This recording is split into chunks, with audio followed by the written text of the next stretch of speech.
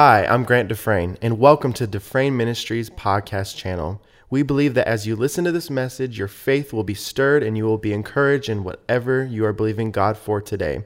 Stay tuned at the end of this message to find out more information about our ministry. How many of you know worship is one type of prayer? There are 9 different types of prayer that are listed in the Word for us. And we would have to say that the prayer of praise and worship is the highest form of prayer because it must accompany every other type of prayer. There's the prayer of agreement, there's united prayer, there's a prayer of faith, the prayer of supplication, the prayer of consecration, the prayer of commitment, prayer of intercession, but there's also the prayer of praise and worship. And no other prayer will work without this prayer of praise and worship. The reason is because there is a proper approach to God. And the Word says, come into His gates with thanksgiving and into His courts with praise. So the approach to God is one of worship and praise and gratitude. Amen.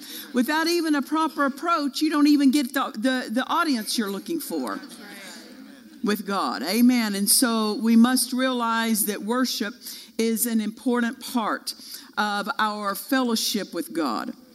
And it's not so much, too many times people think, well, it's just so that, is it so He can feel good about what He's doing for us? Listen, we don't worship Him so He can feel good about something. We worship Him because it holds our attention on the one who is worthy of attention. Your circumstances may need you to take action toward them, but they're not worthy of the attention He's worthy of. If we're not careful, we give the wrong thing our attention. And if we're not careful, we start putting confidence in the wrong thing. And so worship and praise helps hold our attention on the right thing. What is the right thing? The greater one. Amen. The one who is able to change every situation, answer every need, supply every need in our life. And so worship is a proper approach. It's a proper respect and gratitude we showed for God. Amen. Worship is an act of faith. Why is it? Because faith is dealing with the unseen. And we do not see the God we worship. So when we worship Him, we're bringing our faith because we are worshiping a God we do not see. Worship is an act of faith. Amen. And the best and the quickest way to tap into the flow of faith is to begin to worship God. Amen. If you're struggling in your effort to believe God for something, that's because when there's struggle, it's because we're in the mental arena. So the way to shift from the mental arena to the faith arena, how many of you know the spirit arena is the faith arena? The way to shift from the mental arena to the faith arena, one of the quickest ways is to worship God.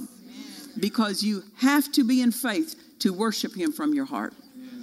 Amen. So worship is an act of faith. And another great benefit, my goodness, there's so many great benefits, but just articulating a few of them. Another great benefit is worship gets your faith going. It's not enough to have faith if it's not moving. Inactive faith is the same, get you the same results as no faith.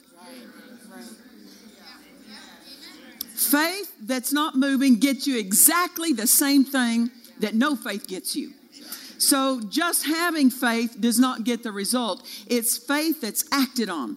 Faith that's moving.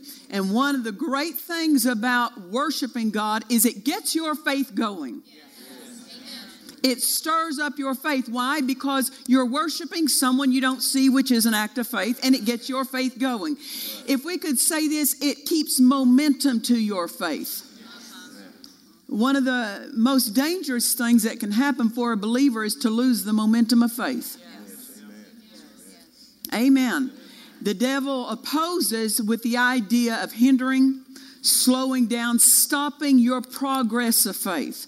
But if we just keep worshiping God and make it a flow of life every single day, as Psalms 34 verse 1, His praise shall continually be in my mouth. Couldn't we say it this way? With His praise in my mouth continually, my faith is continuing. That's good. Yeah. It's a prescription for strong faith.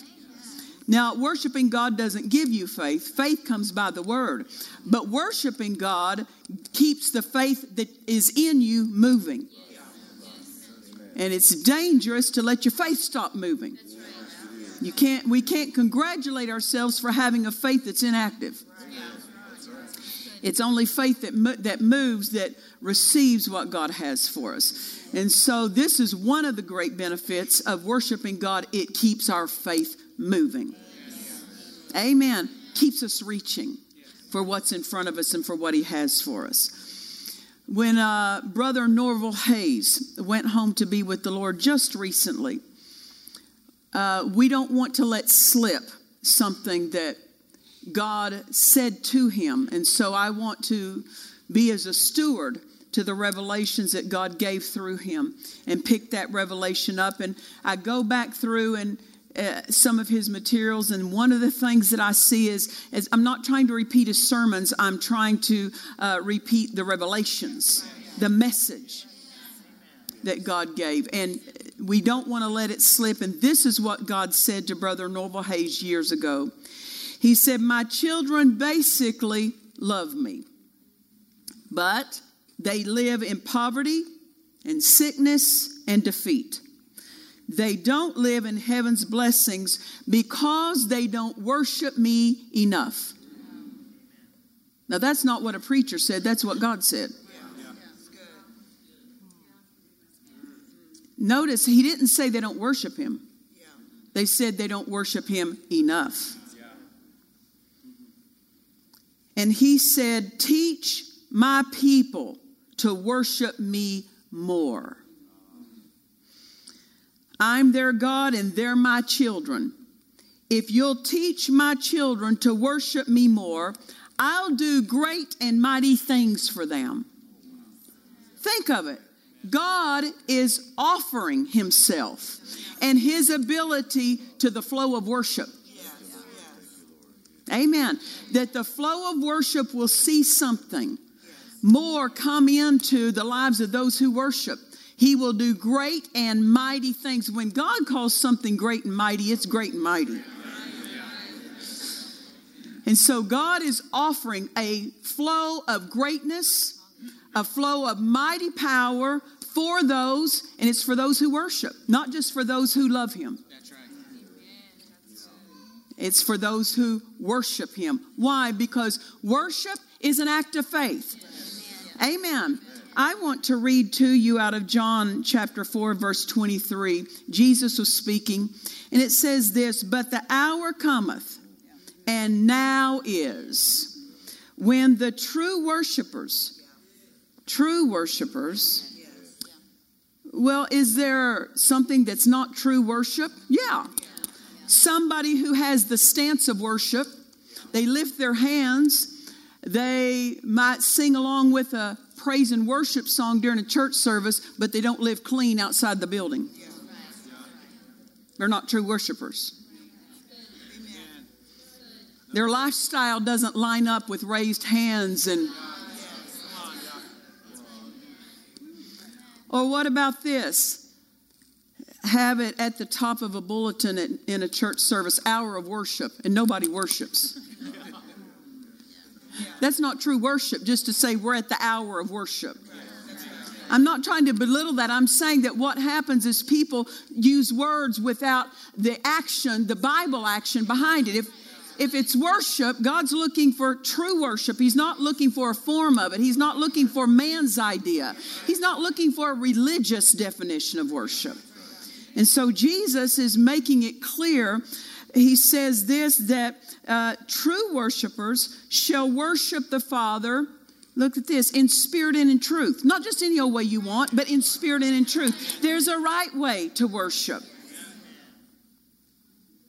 They worship Him in spirit and in truth, not emotions and in truth, not in feelings and in truth, but they worship him in spirit and in truth.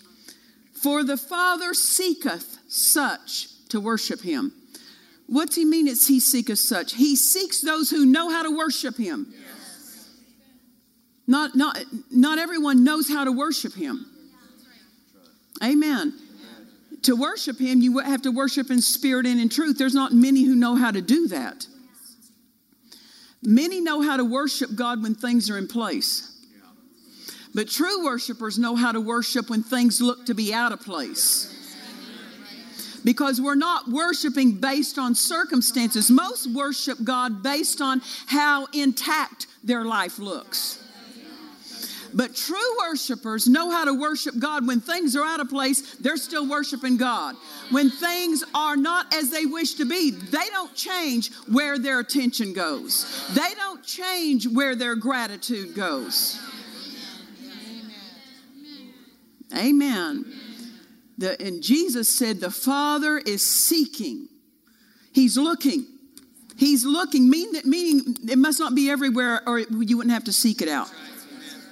He's seeking those who worship him in spirit and in truth. They know how. The only way you know how to worship God is you practice it.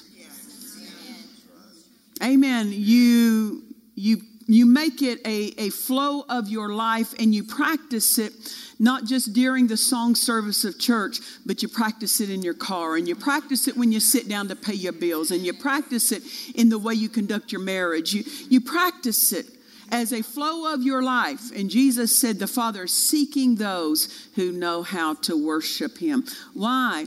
Because when he finds someone who knows how to worship him, he finds faith.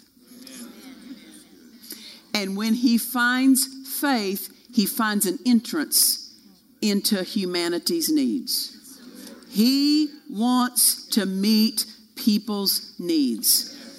And when he finds someone who knows how to worship him, he goes, good, I've got me an entrance into somebody's life. Amen. It's not just about God trying to grab attention for himself. He's trying to bring people to a place of faith so that he can return his greatness and goodness into their situations. Amen.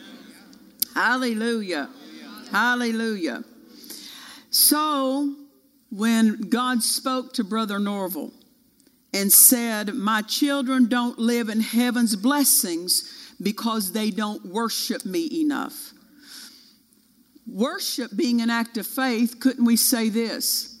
My children don't live in heaven's blessings because their faith isn't acting. Amen. Yes. We could say the same thing. Amen. And then he said, if you'll teach my children to worship me more, I'll do great and mighty things for them. So the measure of faith, the measure of worship matters to God. Because he said they don't worship me enough. To understand that, we have to go back to something that Dad Hagin used to teach us. And he said, praise brings the anointing. And the anointing destroys the yoke. So we can know this, that the more we worship, what will happen? The anointing will start flowing. And the anointing destroys the yoke. Can you understand why the enemy might distract or encourage us to make little of worship? Why? Because worship brings the anointing, and the anointing undoes everything the devil works in people's lives. Can you imagine from the time a child is born, and sometimes even before a child is born, the devil will work to attack a family, attack a home, to weaken that home, weaken that marriage. Why? Because he knows children are going to be born into that weak thing. And when a home is weakened and a marriage is weakened, he's automatically weakened the children. So he attacks homes and marriages. Why? Because he wants to affect generations. The devil wants to affect generations. And so he endeavors to weaken. Even before children are born, he tries to damage things around their lives. And then once they're born, he breathes things into their ear, says things to them, accuses them, finds fault with them, points at things that are not the best in their life. Why? To further weaken them. And then they start, if I could say this, when somebody doesn't think right, their faith won't work right.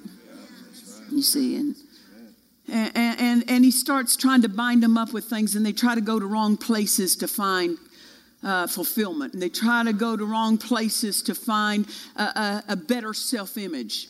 Your self-image comes from inside, not outside. You go to try to get hold of things so you can feel better about yourself and run around with people who might tell you right things or people that like you. Listen, the devil wants you to have to go to outside things because he can mess with outside things. But I want you to know who we are comes from who we belong to. And for those who are born again, our self-image is in him. Amen. But the devil spends a lifetime working against people, getting them into habits and bad devices to try to bring self-fulfillment and get a better self-image and gain a better self-image. And then all of a sudden they come into one service where the anointing is. After decades of the devil working his schemes and strategies to weaken people's lives, and they come in one place and people are worshiping God, and the anointing starts moving, and even someone who doesn't even understand and know worship, just by getting in the atmosphere, that anointing that's present starts working and breaking things off people. And you can understand the devil works a lifetime to bind people, and the anointing only takes a moment and destroys it all. Just a moment. So you can understand why people would not gain, the devil would work to diminish the importance of worship in lives. Because worship brings the anointing. Amen. And the anointing destroys the yoke. So now we can tell why the word emphasizes it. Such as in Psalm 34:1, his praise shall continually be in my mouth. Why? Because if his praise is continually in our mouths, then we are keeping a continual flow of the anointing around our lives. And when there's a continual flow of the anointing, any strategy the devil launches against us is repelled. Because that anointing is a barrier against the strategies and the devices of the enemy. Amen. Hallelujah. When you're going through a great difficulty that claws at your mind, trying to drag you into that mental arena and trouble you, that's the time that you emphasize and that you, if I could say this, double up on your worship, because it will be a barrier against that strategy the enemy's trying to work against you. In 2013, when my husband went home to be with the Lord suddenly and unexpectedly, for weeks and weeks and weeks, my emphasis was praise the Lord, praise the Lord, praise the Lord. What am I doing? I'm not praising him because my husband left. I'm praising him because of he's still here. My Father is still here. The plan of God is still here. The purpose of God is still here. No matter who leaves your life, God's plan doesn't. God's purpose for your life doesn't. And no matter what it looks like is subtracted, the great one, the one who is our joy, he doesn't leave. So we worship him. Amen. And by worshiping God, sorrow couldn't get in. Grief couldn't get in. Sadness couldn't get in. Defeat couldn't get in. Why? It was a barricade. Worship produced the anointing around my life that barricaded out the enemy from working his plan. That works for you for any situation you may face if you'll do it. Amen. So no matter what you're facing, double up on worship. Hallelujah. So when God spoke to Brother Norval Hayes and said, my people don't live in heaven's blessings because they don't worship me enough, we could say it this way. My people don't live in heaven's blessings because they don't worship me long enough for the anointing to come. Amen. How long is long enough? Till the anointing comes. Till the anointing comes. Amen.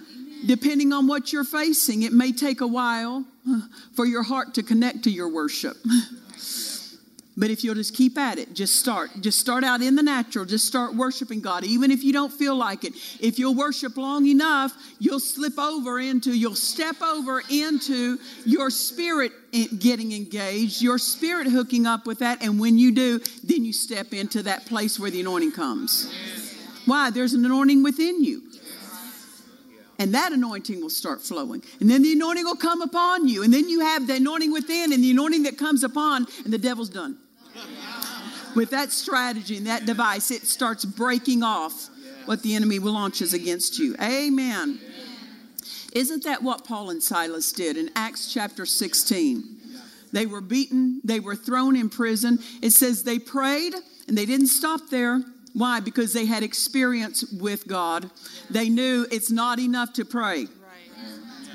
Why? Every prayer must be accompanied with praise and worship. And it says they prayed and they sang praises. And while they were doing that, what happened? Things started shaking up. Right? There came an earthquake. And all the prison doors flew open. All the chains on them broke off. Why? Because the anointing showed up. That's right. The anointing showed up. Amen. The anointing showed up. It didn't show up because they prayed. Many are trying to pray their way into the anointing, and there may be a place for that, but don't leave out that there's something, a degree of anointing you'll move into that praise and worship will bring you into. Amen. Brother Hagin made this statement. Kenneth Hagin made this statement. Any man will pray when they are faced with a need. Isn't that true? You can turn on the television.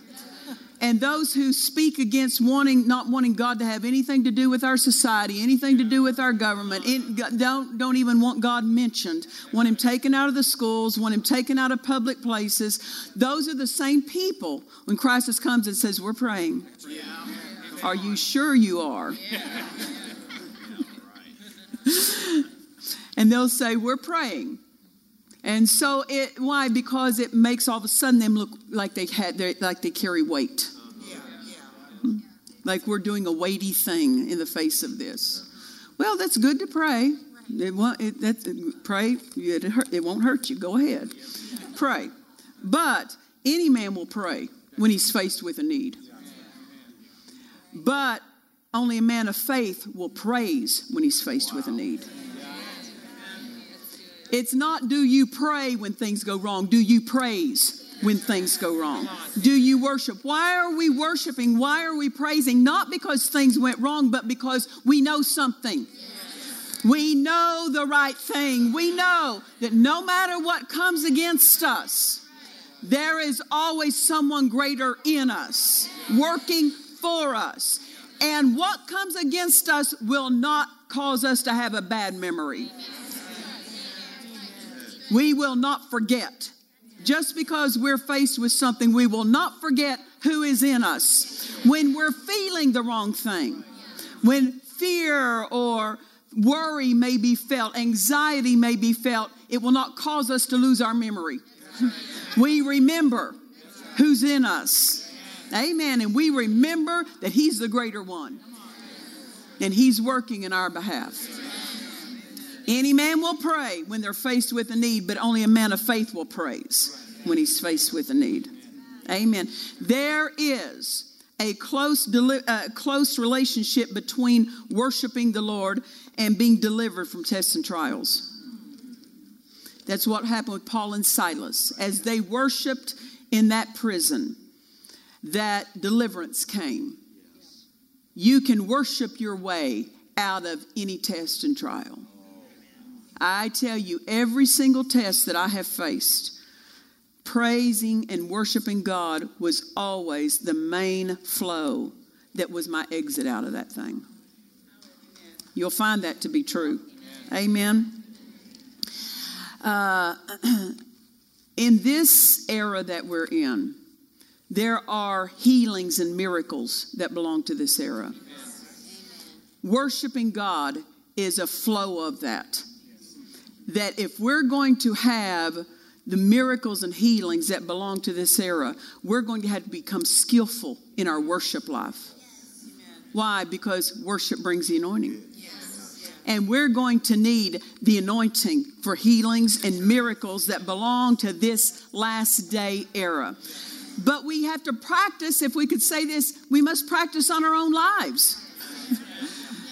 We must learn to practice on our own lives so that when God has a flow that's to bless more than us, we already know how to step into that. How about when we come together as a church family, that united prayer, united praise and worship, it will bring us to a greater level, a greater degree of anointing. So that when people come into our services, those who've been bound with situations, they don't know how to get free. They just step into a flow that's already been created by those who have skill in worshiping God. And they step in and receive what they need. One man said about Catherine Kuhlman, she was, of course, a minister that was on the forefront in the 1960s, 1970s, and he said, her fellowship with God made it easy for others to receive their miracle.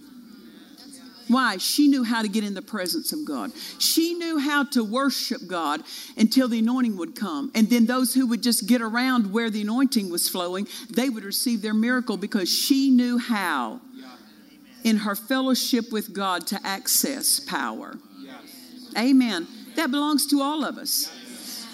That we become skillful in our life of worship and praise so that it doesn't just benefit us, but others who get around us receive their help. They receive their miracles. They receive their healings because we know how to step into the anointing that's available to us.